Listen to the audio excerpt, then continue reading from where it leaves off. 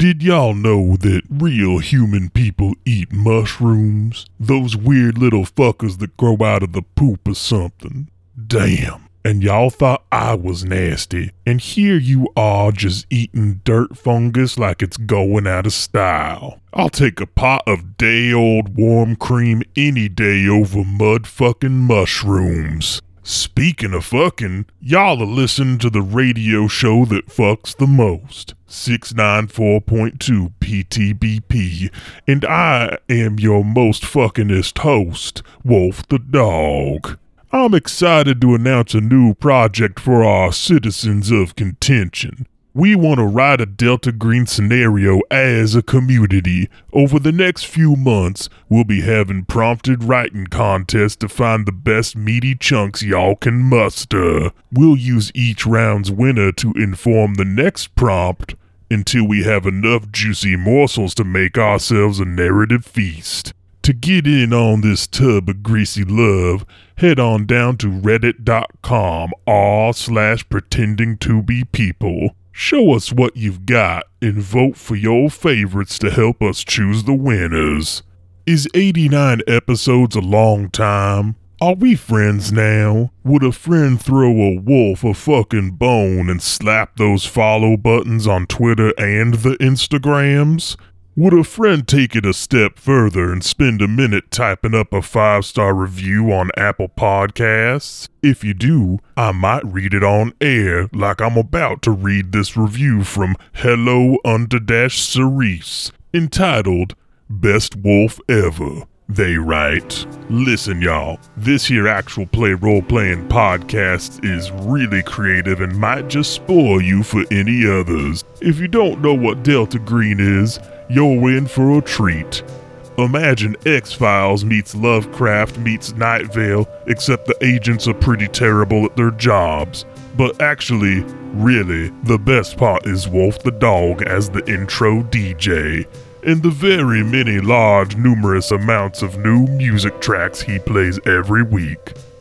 Hell yeah, baby. Finally some recognition for all the damn hard work I do, especially when it comes to seeking new music out. I don't know what all those things you listed are, but I assume that they meant that you think that this weird podcast is good? I wouldn't fucking know. Never listened to a second of it personally. This was one of 234 tasty reviews, and when we hit 311 on Apple Podcasts, I'll tell you what, every person who has typed up a sweet treat of a review will be entered in a drawing to win a Pretended to Be People t-shirt. That's right, folks. The merch is real.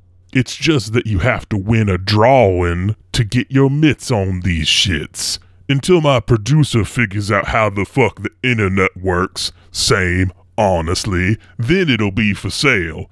And remember, most of those 234 reviews weren't written, they just hit the 5th star, which still makes Wolfie smile. But you must write a review to be entered into the contest. Also, that makes each of your chances of winning one of these sick teas that much greater. So get in on it while the getting's good. Do y'all remember my dog Wolf, the dog? Today, I found him sitting at a little desk with a microphone and sunglasses on. It looked like he had some kind of broadcasting kit. What the fuck? Where the fuck did he get sunglasses from? Time for the most stable part of this here reality. It is the news. Last time, John Lee Kevin Moore III let slip to Ann Love that he is not, in fact, her former partner from K-Cell, but rather he is, in fact, one of the vectors K-Cell was tasked with destroying, and then put an impossibly clean blade into John's head, and with a chant continued to move it deeper into this cranium, down into his throat, before eventually ending his life for a sweet, sweet moment in the muddy, ankle-deep, fish-infested overflow of Beans Pond. Clark did what he could, but it just seems like this Ann Love is one resilient fucker. Round and round and round she goes. Will she stop? Nobody knows. There's only one thing I do know, and that's that I put my trust in kudzu with no backbone.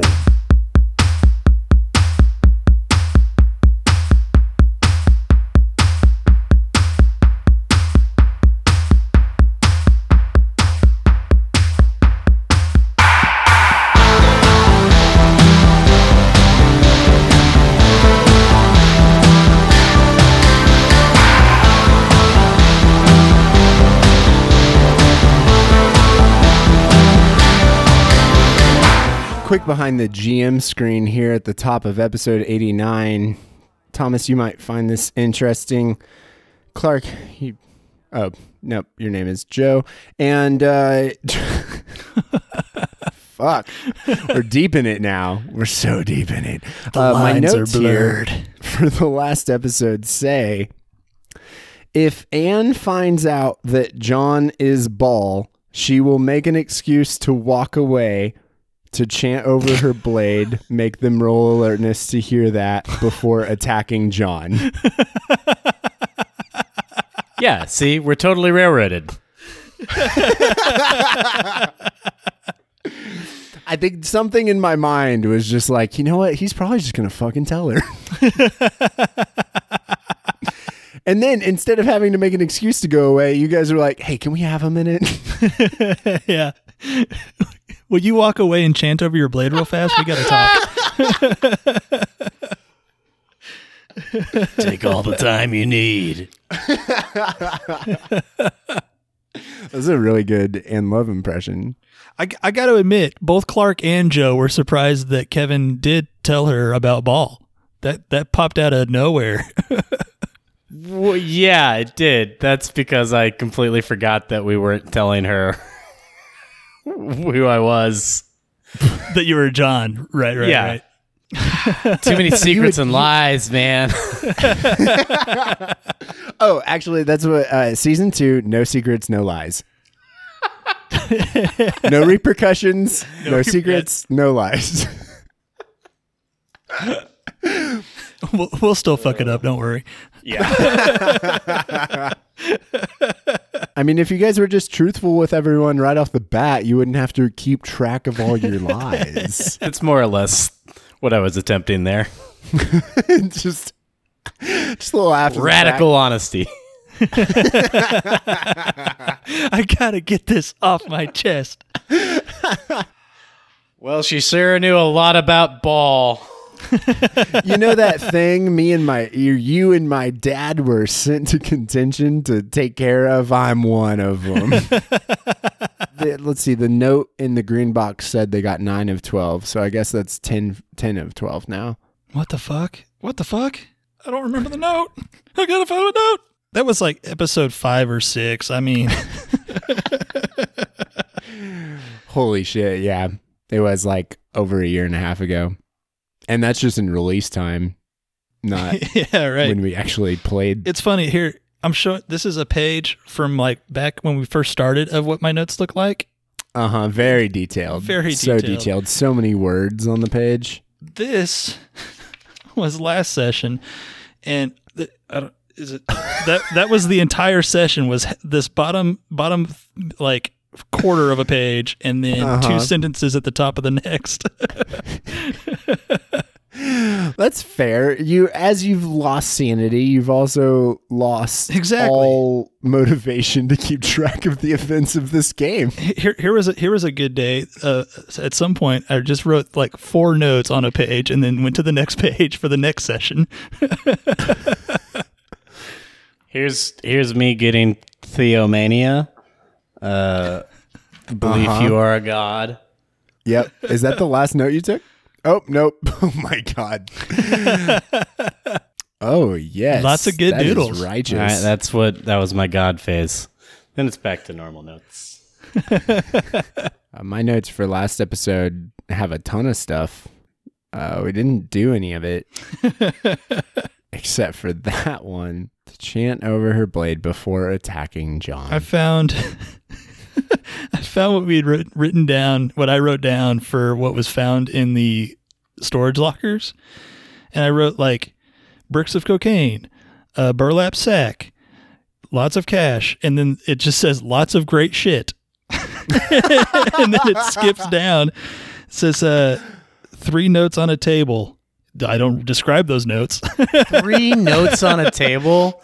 If you had asked me if there were 3 notes on a table in that fucking green box, I'd be like, no, there weren't just 3 notes sitting on a table that we didn't like. Do you want me to tell you what they were? Yeah. I wrote 3 notes on a table, including newspaper clipping about Cole's orphanage, which has recently been brought up, which is kind of cool that I just read that. Well, it keeps yeah, I mean, they did a shitty job of erasing it from history because everybody's fucking talking about it. Let's see. One is a note that says, the cabin is in the woods, Stark West, from the end of the trail, about 2.5 miles, signed K. Okay, so we investigated that. But then it also says, we took care of 9 of them as well as the leader. That's the one I didn't remember just now. I remember it phrased like that. Didn't think they were talking about ball babies. Yeah, there's another one that says the work is difficult in particular, but I've had 12 successes. Life isn't as complex as they believe. They are quite simple. It will be their downfall. And then finally, the newspaper ad from 25 years ago for Cole's Orphanage, New School, under modern etiquette. Which we did end up asking somebody about, and they did tell us about it a little bit. We've talked about Coles a number of times with people. Cole's Orphanage is the orphanage that John Lee Pettymore came from. It also was, I believe you asked Drew to look up information on it, and he couldn't find any information. Right. However, Randy Angst, the first time you talked to him, had a distinct memory of an orphanage existing under that name. And then we learned more about it in the Woods arc, right? Certainly out of character. That was a big part of the Ken Krinklehoff story. Yup. Ken might be chilling in a door somewhere, even to this day. I believe that door, along with the rest of the cabin, was set on fire. Oh, that's right. Yep. Poor Never door mind. boy. Poor door boy. Krinklehoff door boy. Well, do you guys want to get into this? Yeah, let's hit it. John Lee Pettymore the third's hey, body hold is on. like, oh, okay, that seems about right. Sorry.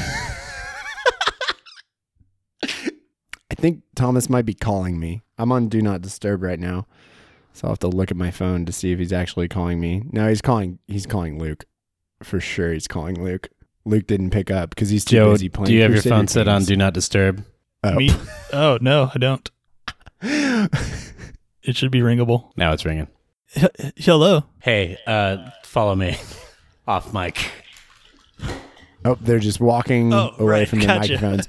They could just turn off their microphones, but they've decided to take their headphones off and walk away from their cameras. Oh, I can hear them actually. Oh, I can absolutely hear what they're talking about. Thomas is so fucking loud, it's crazy. He just asked Joe. He just told Joe that he has 15 luck and that he can spend 10 to have a vision. And he asked Joe what would be the most prudent information to learn. Go lie down, Murphy, now. Now they're back. I was narrating the phone call for our listeners because you left your microphones on. And Thomas is really loud, so I could hear his side of the conversation. Oh, yeah, look, it's really playing in Audacity.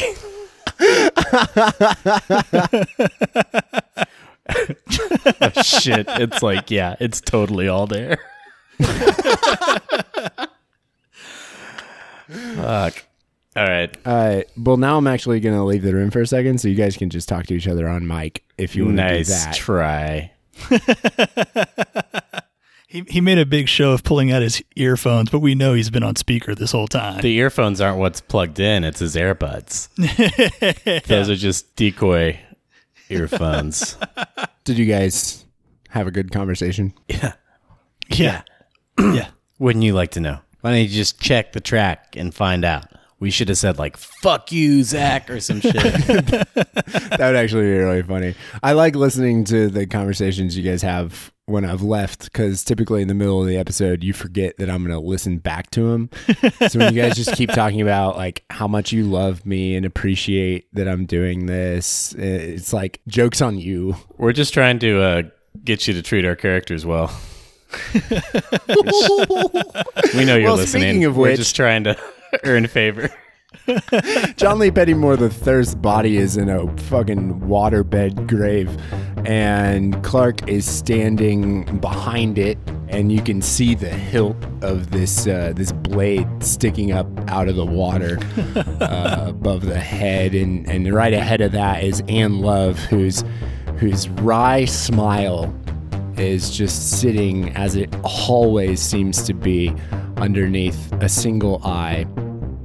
You've seen the other eye in action when her hair gets tousled about. Like, she has two eyes. We're not worried about that, but I wasn't until now. Yeah. Why do you? You're being we're really not worried suspicious about that. about how many eyes this person has. She's a cyclops. Is it more or less than 2? Ooh, there's the question for anyone with bangs, honestly. Spider-Man, trust him. Spider-Man has as many eyes as a spider does. It literally would have rhymed. How many eyes do spiders have? Luke, look that up. All right, so Oh, you guys are... He's having his own fun. So- yeah, but I miss him. Oh, me too. I mean, I get to spend time with him, but I still miss him and his terrible, terrible internet. Are you right. dating him? Are you dating Luke? Are you dating Luke, dude? Don't tell my ex-girlfriend. Are you dating? That's not our joke. Oh, fuck. I always forget that that's like the stapled... Good joke, Scott Ackerman. I All know. right, so... Okay, nice deflection, but for real, dude, are you dating Luke? We're not supposed to tell anyone about it. 'Cause I fucking knew that something like this would tear the podcast apart. You get the 5 of us together, and eventually somebody's not going to be able to keep it in their pants. Yep. And I'm surprised at you, Zach. Luke, Really? I expected. Joe, sure. Justin, of course. But you? Taylor said she'll only let me keep doing it if she takes Luke's spot and plays Keith Vigna the rest of the time. Okay, cool. I don't know, a chick?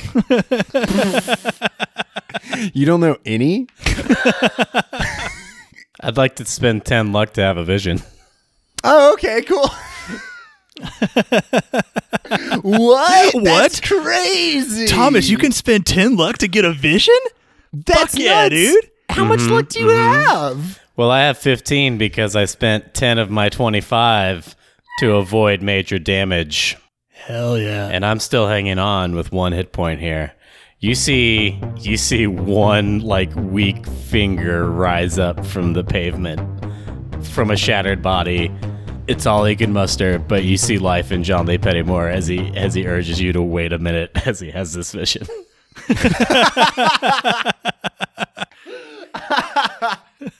Okay, yeah, that seems perfect. Joe, take off your headphones, I suppose, unless you already know what the question he's going to ask is. I don't 100%. I'll play it like that. Take them off. Yeah. All right, Thomas. Where's the book? Your entire face is underwater, and typically your eyes would roll back into your head during one of these. But as you lift a finger and begin finding yourself in Ball, you seem to have the ability to reach out into the collective unconsciousness of the entire universe to pick out certain memories that exist from people throughout different times. And you see Gary Daly ushering Eunice and Jerry Bishop into the back of the Daily Pho. And you see him passing this book to the bishops. The book is covered in uncured leather with some hairs, maybe some acne. there's some stretch marks on the binding of this book, and he hands it to him, and then reality begins to kind of fade up and blink and turn like you're turning channels on a television, and then you're inside the Bishop home, and you see Eunice and Jerry. They're talking about this book that they have just sitting on their kitchen table, and they're sitting on either side discussing options, seemingly. And a young Clark Bishop walks into the room, and quickly Jerry gets up and is like, oh, no, and sits him in front of the TV where Wheel of Fortune is on. Memories kind of fade. Reality blinks out again, and you see Eunice and Jerry at the television. It's in this entertainment center. They move the television out of the way, and there's a false bottom of this entertainment center, and there's a safe with an alphabetical keypad entry, and you're just watching them open it up. What code did they punch in? I'm not going to give you the code. You asked where the book is, not how to get it. I'll fight you for it. All right, come over here. I could use some human touch. That's not Luke's. I mean, my wife's. And so, You're Luke's. and you see them punch in a code, but the camera is just on their faces as they're typing it in. Oh, great.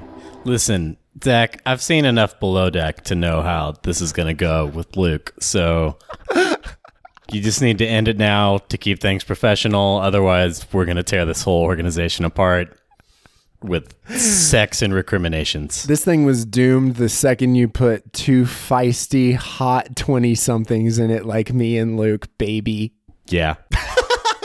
You know, when we started, Joe, Justin, and I were hot 20-somethings as well. Of course, this was years ago. In the before times. And they place the book in this safe in the false bottom of this entertainment center, and they close the door and click lock, and you see them look at each other and they embrace, and then you're back under this muddy, murky water right outside of Bean's Pond, and the year is whatever year it is. 2000.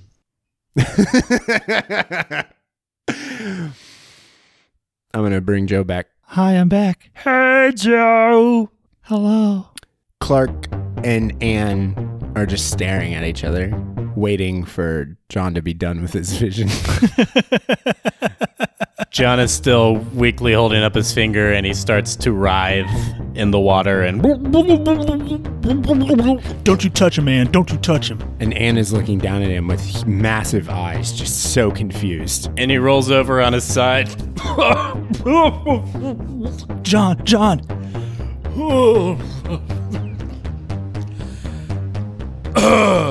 I know where your book is, Anne.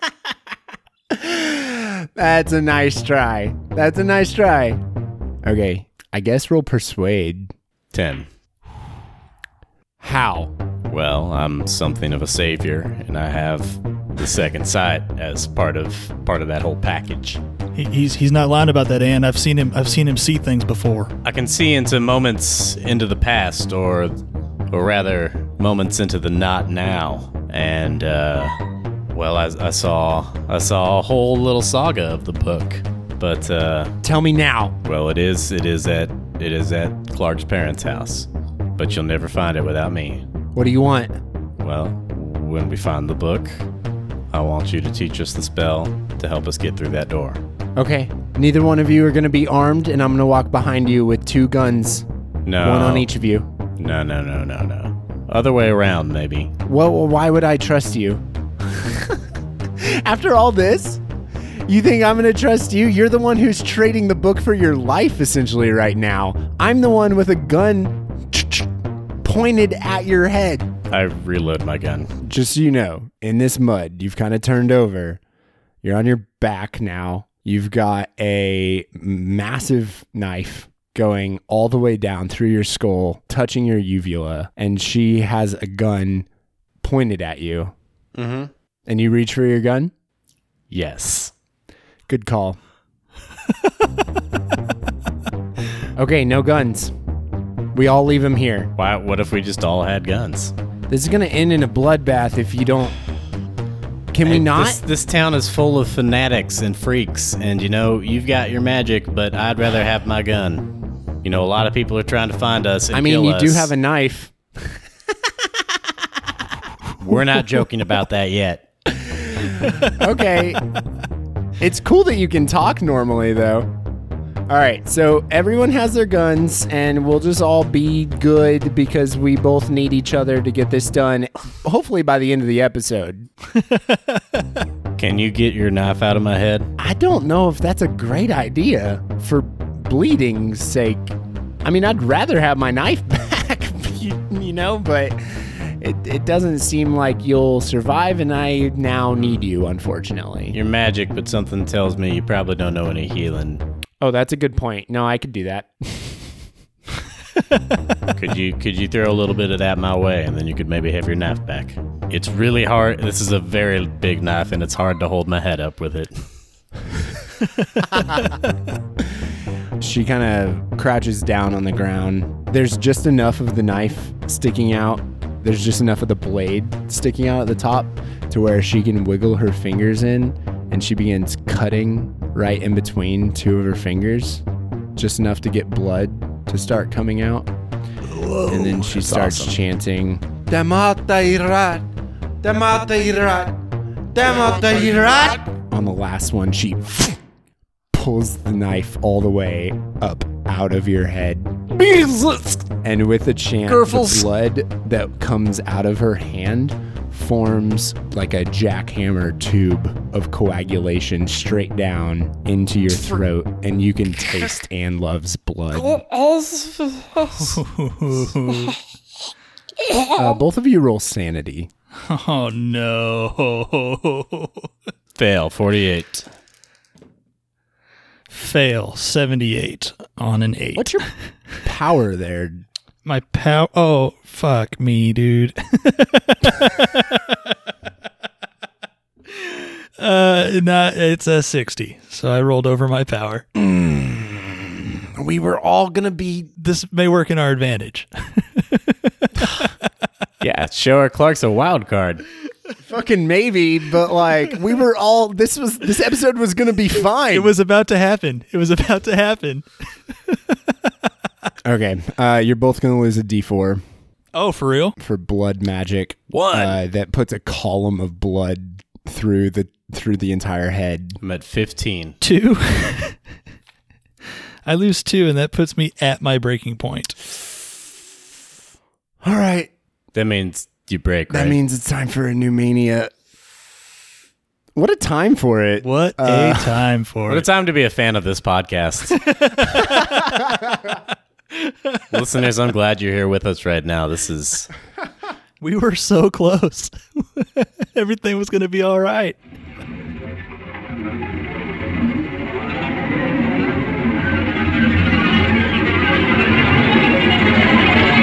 So, it's time to roll, baby. Oh, fuck me. It's still time to roll, baby. Oh, boy. Sample Mania's table from Call of Cthulhu, 7th edition. D100, 3 times. 94. 94 is Theomania. God damn it. The belief that he or she is a god. Hey, you get a second chance. So we meet again. A 62. 62 is going to be Legiromania, an uncontrollable compulsion to make loud or shrill noises. No, thank you. We don't need to roll. I'll take that one. Fuck you. And the last one. 51. 51 is going to be Gymnomania. Is that nudity? Yes, it is indeed. It is a compulsion with nudity. Oh, boy. Oh, I didn't want to take the belief in God thing because I was so fucking bad at it before. But I also don't want to be taking my clothes off all the time. Joe, Yeah. what an opportunity you've been given. Here at this stage. Yeah. I mean, yeah, no, 100%. I know that right now would be a really good time for Clark to think that he's a god because we are in overseer territory. Mm-hmm. I just worry that it's hard for me to play it sometimes because how does a god decide, how does a god go somewhere else when people want to go somewhere else? You know what I mean? It's hard sometimes. I'll try it. That's all that anyone's asking. No one listens to this fucking show anyway. Yeah, I'm going to do it. I once again believe that I am a god. Yes, you do. How hard do you believe it? Also, remember that each one of these manias, it strips away Clark Bishop's being. Clark is no longer who he was when he started. He's been taken over, especially with this one. Like, so much of Clark's self was dictated by his almost nonchalance.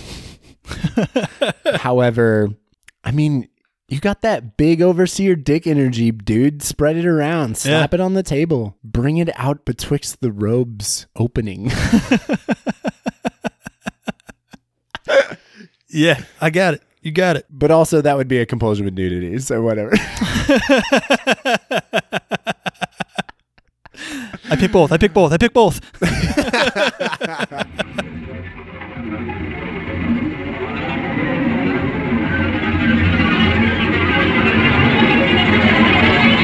Hey, how much did Ann Love you owe me for? Oh. Let me roll. Oh, yeah, you get a D6. 5. Fuck yeah. So I'm at 6.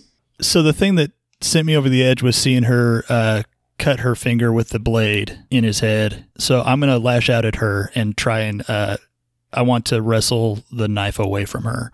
And I'm yelling, "What the fuck is that fucking knife? Blood magic fucking shit!" And I'm like rushing her now. Okie dokie. That'll be unarmed combat.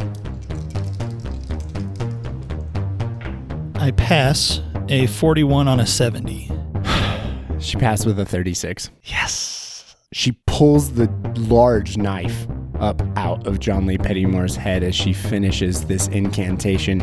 And before she knows it, you're just on her and you grab the knife out of her hand, screaming about blood magic. And she just jumps back and she's like, whoa, whoa, whoa, whoa. It's literally healing. It's my blood. It's healing him. What the fuck is your problem? It's not right. That's not something a person should be able to do. Too fucking bad. Clark, I will say that personally, at this moment, I have no objections. Are you all right? Are you? Yeah. It was her blood that went inside of you. Yeah, I know. She gave me a much needed transfusion. I feel better, Clark.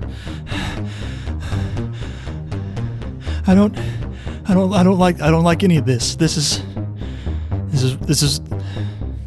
isn't the way it's supposed to be. This isn't the way it's supposed to happen. Clark, man, none of this is the way it was supposed to happen. No, I'm pretty sure this is exactly the way it was supposed to happen. Now, we talked about guns, but I would appreciate the knife back, but you seem to have a whole look in your eyes right now. So just by the time we get to your parents' house, can we call it that still? Then I would like to have that knife back if that's possible. I'll think about it, but I'm holding on to it for now.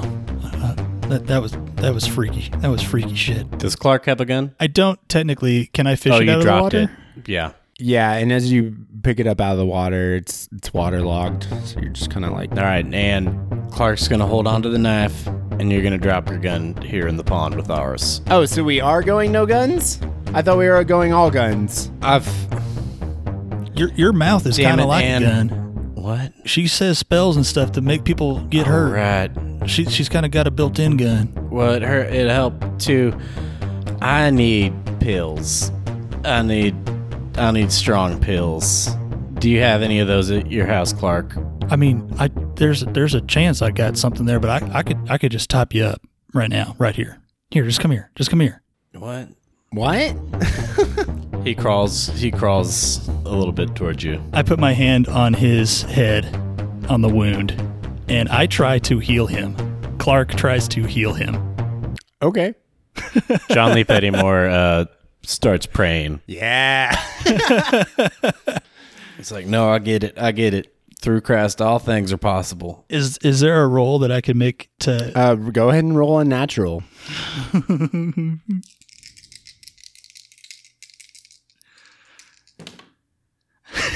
I pass.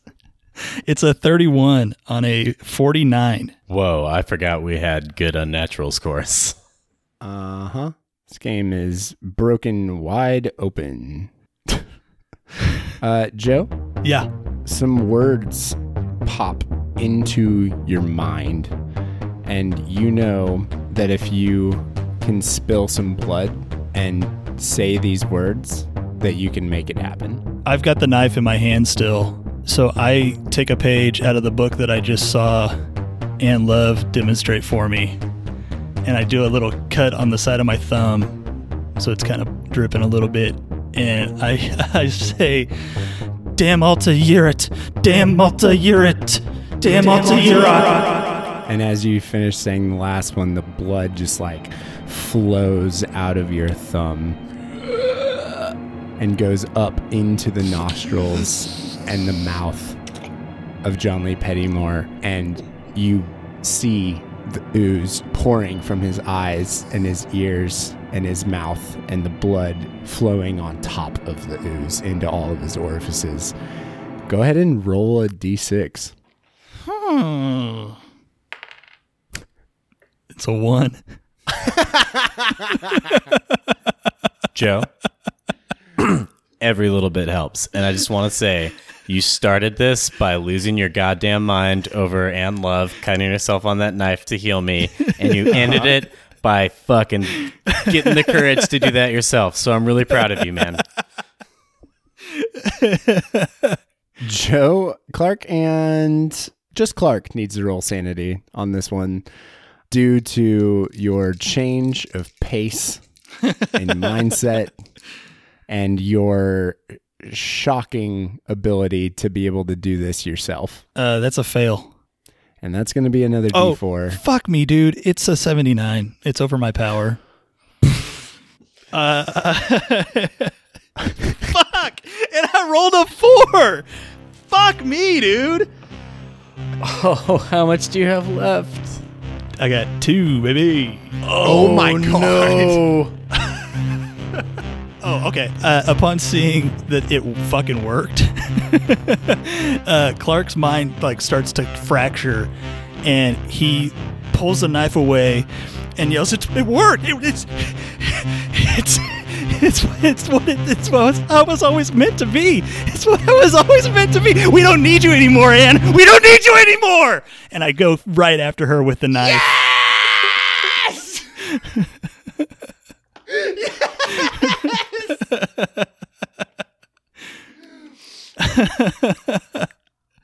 Hey, Joe. Yeah, How much luck do you have? a lot. Do you need to know an exact number? No, I don't, but this just seems like a good opportunity if you wanted to literally spend all of your luck points to determine the outcome of this fight. You can also just spend luck points to change a roll. You could also do that. Don't let him. You're talking to the devil right now, and he's like, "Hey, Joe, give me all your luck." You don't have to do that. I'm just There's saying a lot of that- things you can do in this fight with that luck. Instead of having to roll against me, who crits constantly during combat, you could just spend all of your luck and decide exactly how you finish off Ann Love in this moment. You do only have 2 sanity, so Yeah, yeah. And I do kind of want to finish her off. yeah. You know where the book is. You told us you know where the book is, right? Yeah, I'm going to try and finish her off. I'm going to spend my hefty bank of 65 luck, Holy shit. and I'm going to call this like it is. Clark rushes her with unnatural strength. Oh, yes, he does. in a flash is on her, and he just wants to shove. He wants to do to her what she did to John. He wants to bring the knife down through her head. And that's exactly what happens. Clark rushes her with eyes akimbo, knowing what he has always been and was always meant to be, and jumps up in the air with the dagger in both hands and comes down on top of Anne Love's head, whose eyes are so wide because she's never seen anyone pick up any sort of unnatural ability, A, at all, B, that quickly, or C, without any sort of training whatsoever. And you come down and pierce the top of her skull. And as you shove the knife into the top of her head, you see one of her eyes directly starts looking into your eyes, and the other one just fills completely with blood, and the blood begins pouring down her face. She stops breathing, and you stand back, and she wobbles forward, backward, forward, and the knife still in her skull. She just falls back into the overfilled Beans Pond and begins floating out into the middle of the mushroom-shaped pond. Holy shit, Clark. That was awesome. We should go and get that book. Yeah, you haven't changed furniture, have you? As a matter of fact, no. Why do you ask? Woo! Okay. It'll make more sense when we get there. I'm not going to tell you in case you decide to and love me.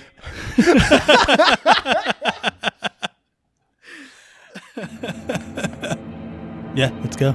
As Clark Bishop and John Lee Pettymore III trudge north through the town of Contention, heading up through the warehouse district, past Subtropolis and all of downtown, on the west side of A+ Storage, where you found the storage units G10, G11, and G12 filled with, what was the quote? Cool stuff. Lots of Awesome cool shit. things. Lots of cool shit. Lots of cool shit. Past Julie Maxwell's I've got a apartment really, building. really dumb story. There was a local trucking company that had this like billboard on I-44, and it had like a picture of an electric guitar and like a motorcycle and like a baseball bat. And in really big letters, it said cool stuff. And in really small letters, it said trucks bring it. But it was really hard to see the trucks bring it part, so it just looked like a dope billboard for cool stuff. I remember that billboard. I totally remember it. That's like an intimidating thing for like a sports team called the Trucks. Trucks bring it. Trucks bring it. Oh, the Trucks is such a good name for an American Trucks sports would team. be so good. Holy shit. Oh my God, your mascot could be like a dude inside a blow up semi. It could literally just be a dude fucking like tearing up your field in a tricked out like F-150. They could bring out like a fake field to put on top. Mm-hmm. That's how fields work, right? Yeah, for sure. Fake field. When it rains, they pull out the fake field at baseball games. I was 17 years old and I was playing Ultimate Frisbee at the park that's across the street from our AA stadium here in Springfield, where the Springfield Cardinals play. And it was raining, and a few of us thought to ourselves, there's a game tonight, isn't there? So the tarp's probably on the field. And so we ran and we jumped the fence and we ran down the third base side and we hopped onto the field, and I slip and slid from third base over the mound towards first. And then took off running, and security guards chased me for like a block. But I was more agile back when I was 17. And it's still one of my greatest memories. That's honestly very cool. Yeah, Zach, that's a lot cooler than my story about a billboard.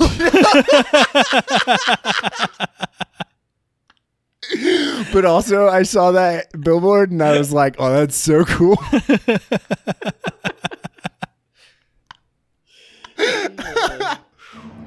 And as you pass Julie Maxwell's apartment, you look up and see a billboard that has an electric guitar and a baseball bat. And what else was it? It was like a convertible and like a basketball. I remember the basketball and the electric guitar. I could see both of those pictured perfectly. And for some reason, all this billboard says is trucks bring it. Well, we haven't talked about the local rookie league baseball team outside of town, the Trucks. Yes. The Trucks, the contention Trucks. John Weekly says, "Trucks, bring it." He's got season tickets. And as you're trudging through contention, you hear screams coming from the east. And you can echolocate well enough here in contention to know that these screams are coming from the First Church of Contention as you're heading north up towards Clark Bishop's home. Does it sound like a lot of screams? It sounds like a lot of screams. Tens of screams. Is it enough? Like, is it loud enough that we would stop in our tracks for it? Like, it's not something we're just catching a whiff of on the air. Off in the distance, about when you hit A+ storage, you start hearing it, and it's just...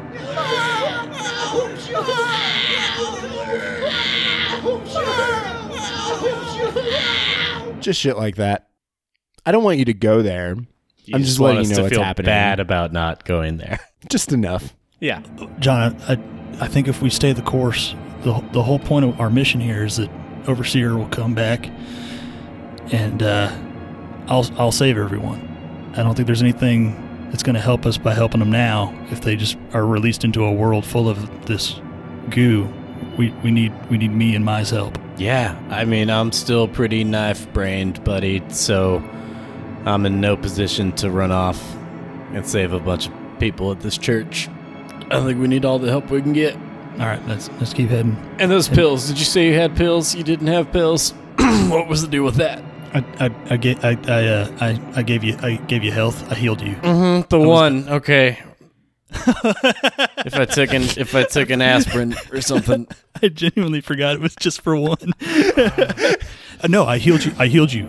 You did. Good job, buddy. Thank you. So you Let's shouldn't need anything else. Let's go get that book. Let's go get that book. Yeah, we just keep going. Clark, you're home. How's it look? Well, as you're approaching, you do notice that the creek that runs kind of behind your house, dry. Completely dry. But the home itself looks the exact same as you left it yesterday. Yeah. I opened the door. That familiar smell just wafts right up through your nose. And it's almost unseemly because you're not the man you were who lived here. John, welcome to my parents' house. I guess it's mine, but is this what you need? Is this where the book? Yeah, I think so.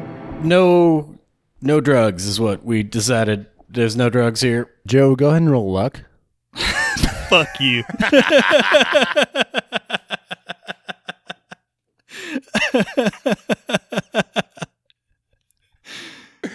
That's my favorite joke that I've done on this podcast. That one's just for the GM. Some of them gotta be. Clark, not even like wine or anything. No, definitely not. There might be a beer or two in the fridge. Please bring me one to drink and one to press to my head. I do. I go to the fridge and grab a couple beers. Okay. You need to move the TV. Just take it off the stand. Oh, okay. And I go and do that. I guess pluck it up and put it down on the ground. Is that it, John? You don't see a door? No, nope. The TV's on the ground now. What do we do? God damn it. Ow. Okay, I don't know. Really try poking around in there. Is it just a flat top where this TV stand? I just kind of start smacking on it. When you start smacking on it, it kind of like wobbles a little bit. 2 corners stay put, and the other 2 corners kind of wobble. Oh, I got something here. It's moving. And you can remove the entire flat wood piece from underneath the television. I do so. And underneath, there's the door of a safe that has an alphanumerical keypad. I think maybe the Wheel of Fortune letters, or maybe your name or some other bullshit that meant something to your parents. I don't know. Clark is going to remember that his mother always told him that I was born with the best letters. Clark always remembers.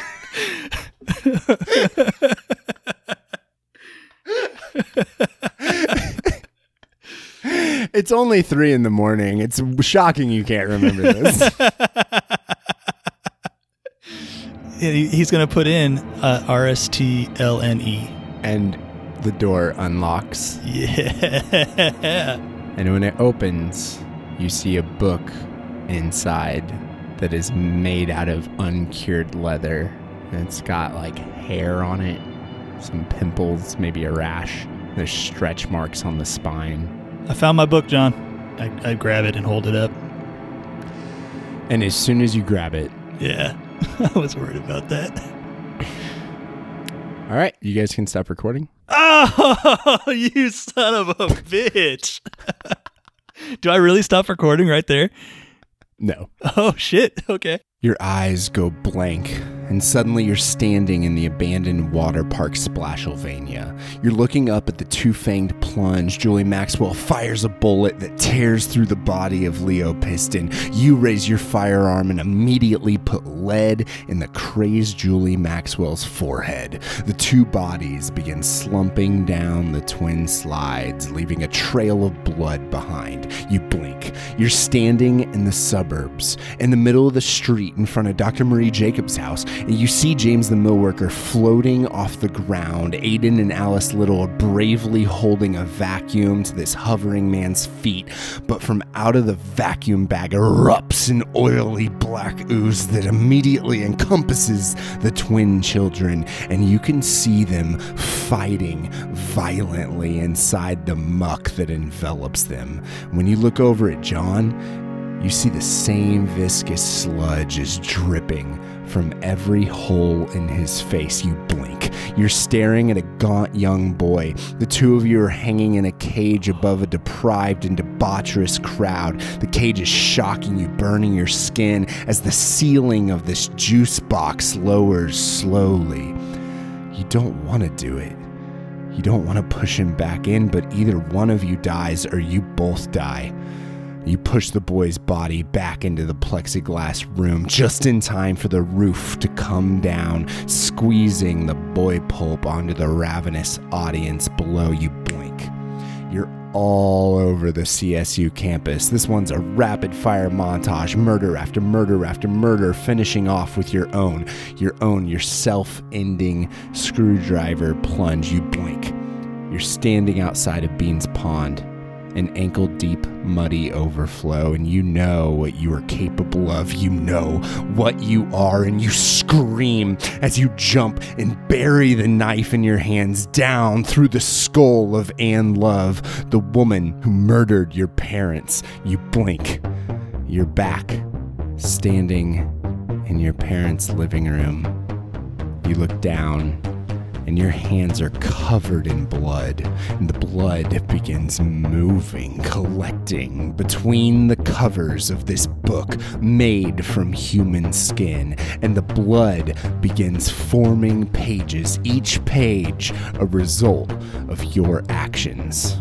Roll sanity. It's going to be a 1/1d6 plus 1. Don't pass. 31 on a 2.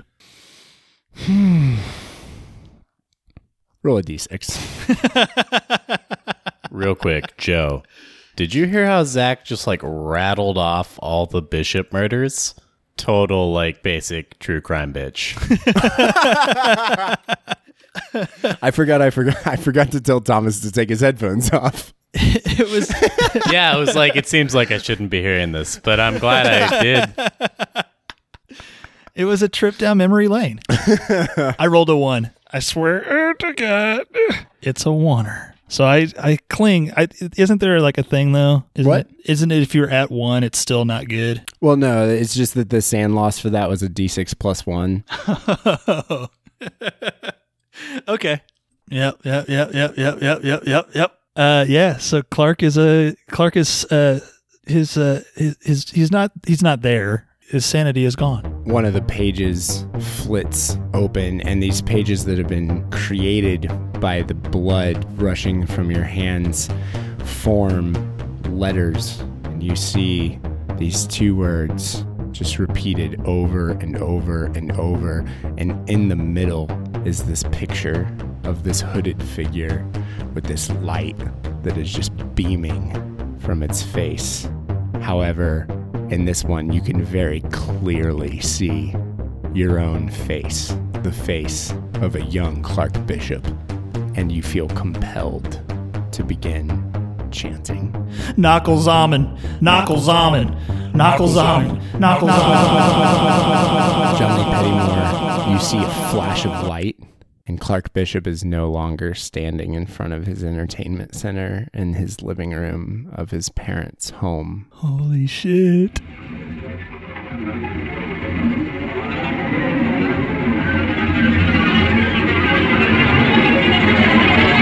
Hey, Thomas.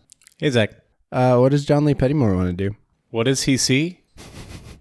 Clark is just gone? Yep. Is the book gone too? Yep. Does the TV turn on? Yep. John presses play on the VCR, lies down on the couch, and lets himself watch Wheel of Fortune for 20 minutes.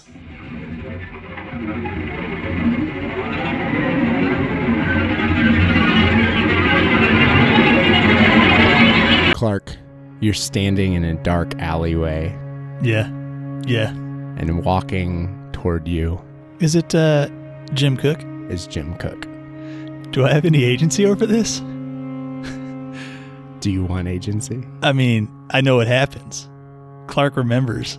And immediately, in the shadows, you just pounce on him, throw him to the ground, and with both of your hands wrapped around his neck, he begins struggling. They didn't have to die. They didn't have to die.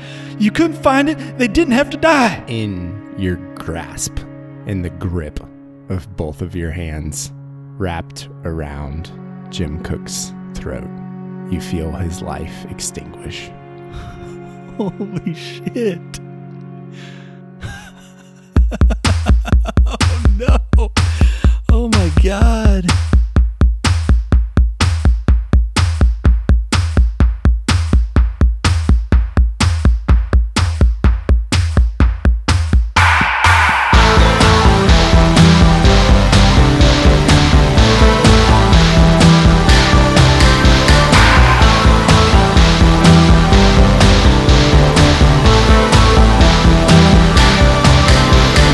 What's up, everybody? It's Zach. I'm Zach. I'm just going to slide in here real quick at the end of this episode to drop some pretty big news. So, Taylor and I are moving to South Korea on Thursday. It's been our dream for years to teach English in Korea, and we're so absolutely stoked this long-time plan is finally coming to fruition. I know you're super excited for us and not at all wondering what is happening with the show. Well, that's just super supportive of you. Thank you so much. But if you are wondering, I have some answers for you. So first off, we've already recorded the next full arc of season 1, and we've started recording the final arc that follows.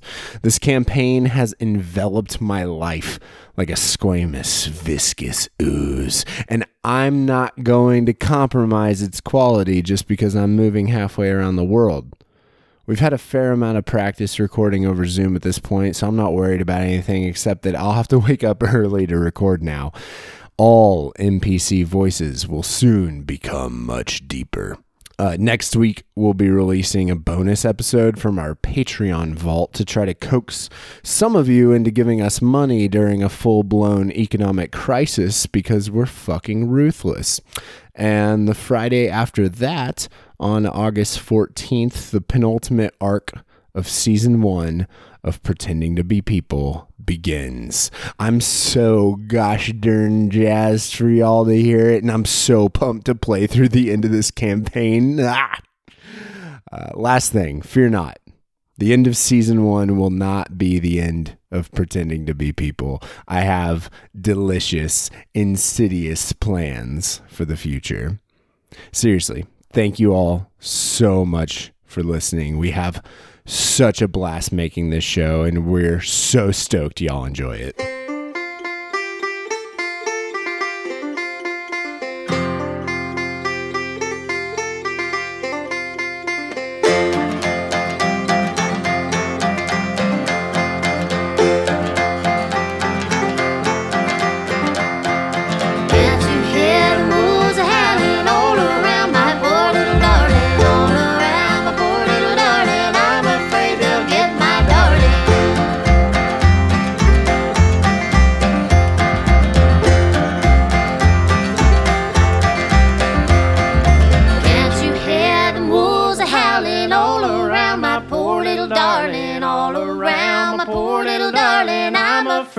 Get my darling. Can't you hear them wolves howling all around my poor little darling? All around my poor little darling. I'm afraid they'll get my darling.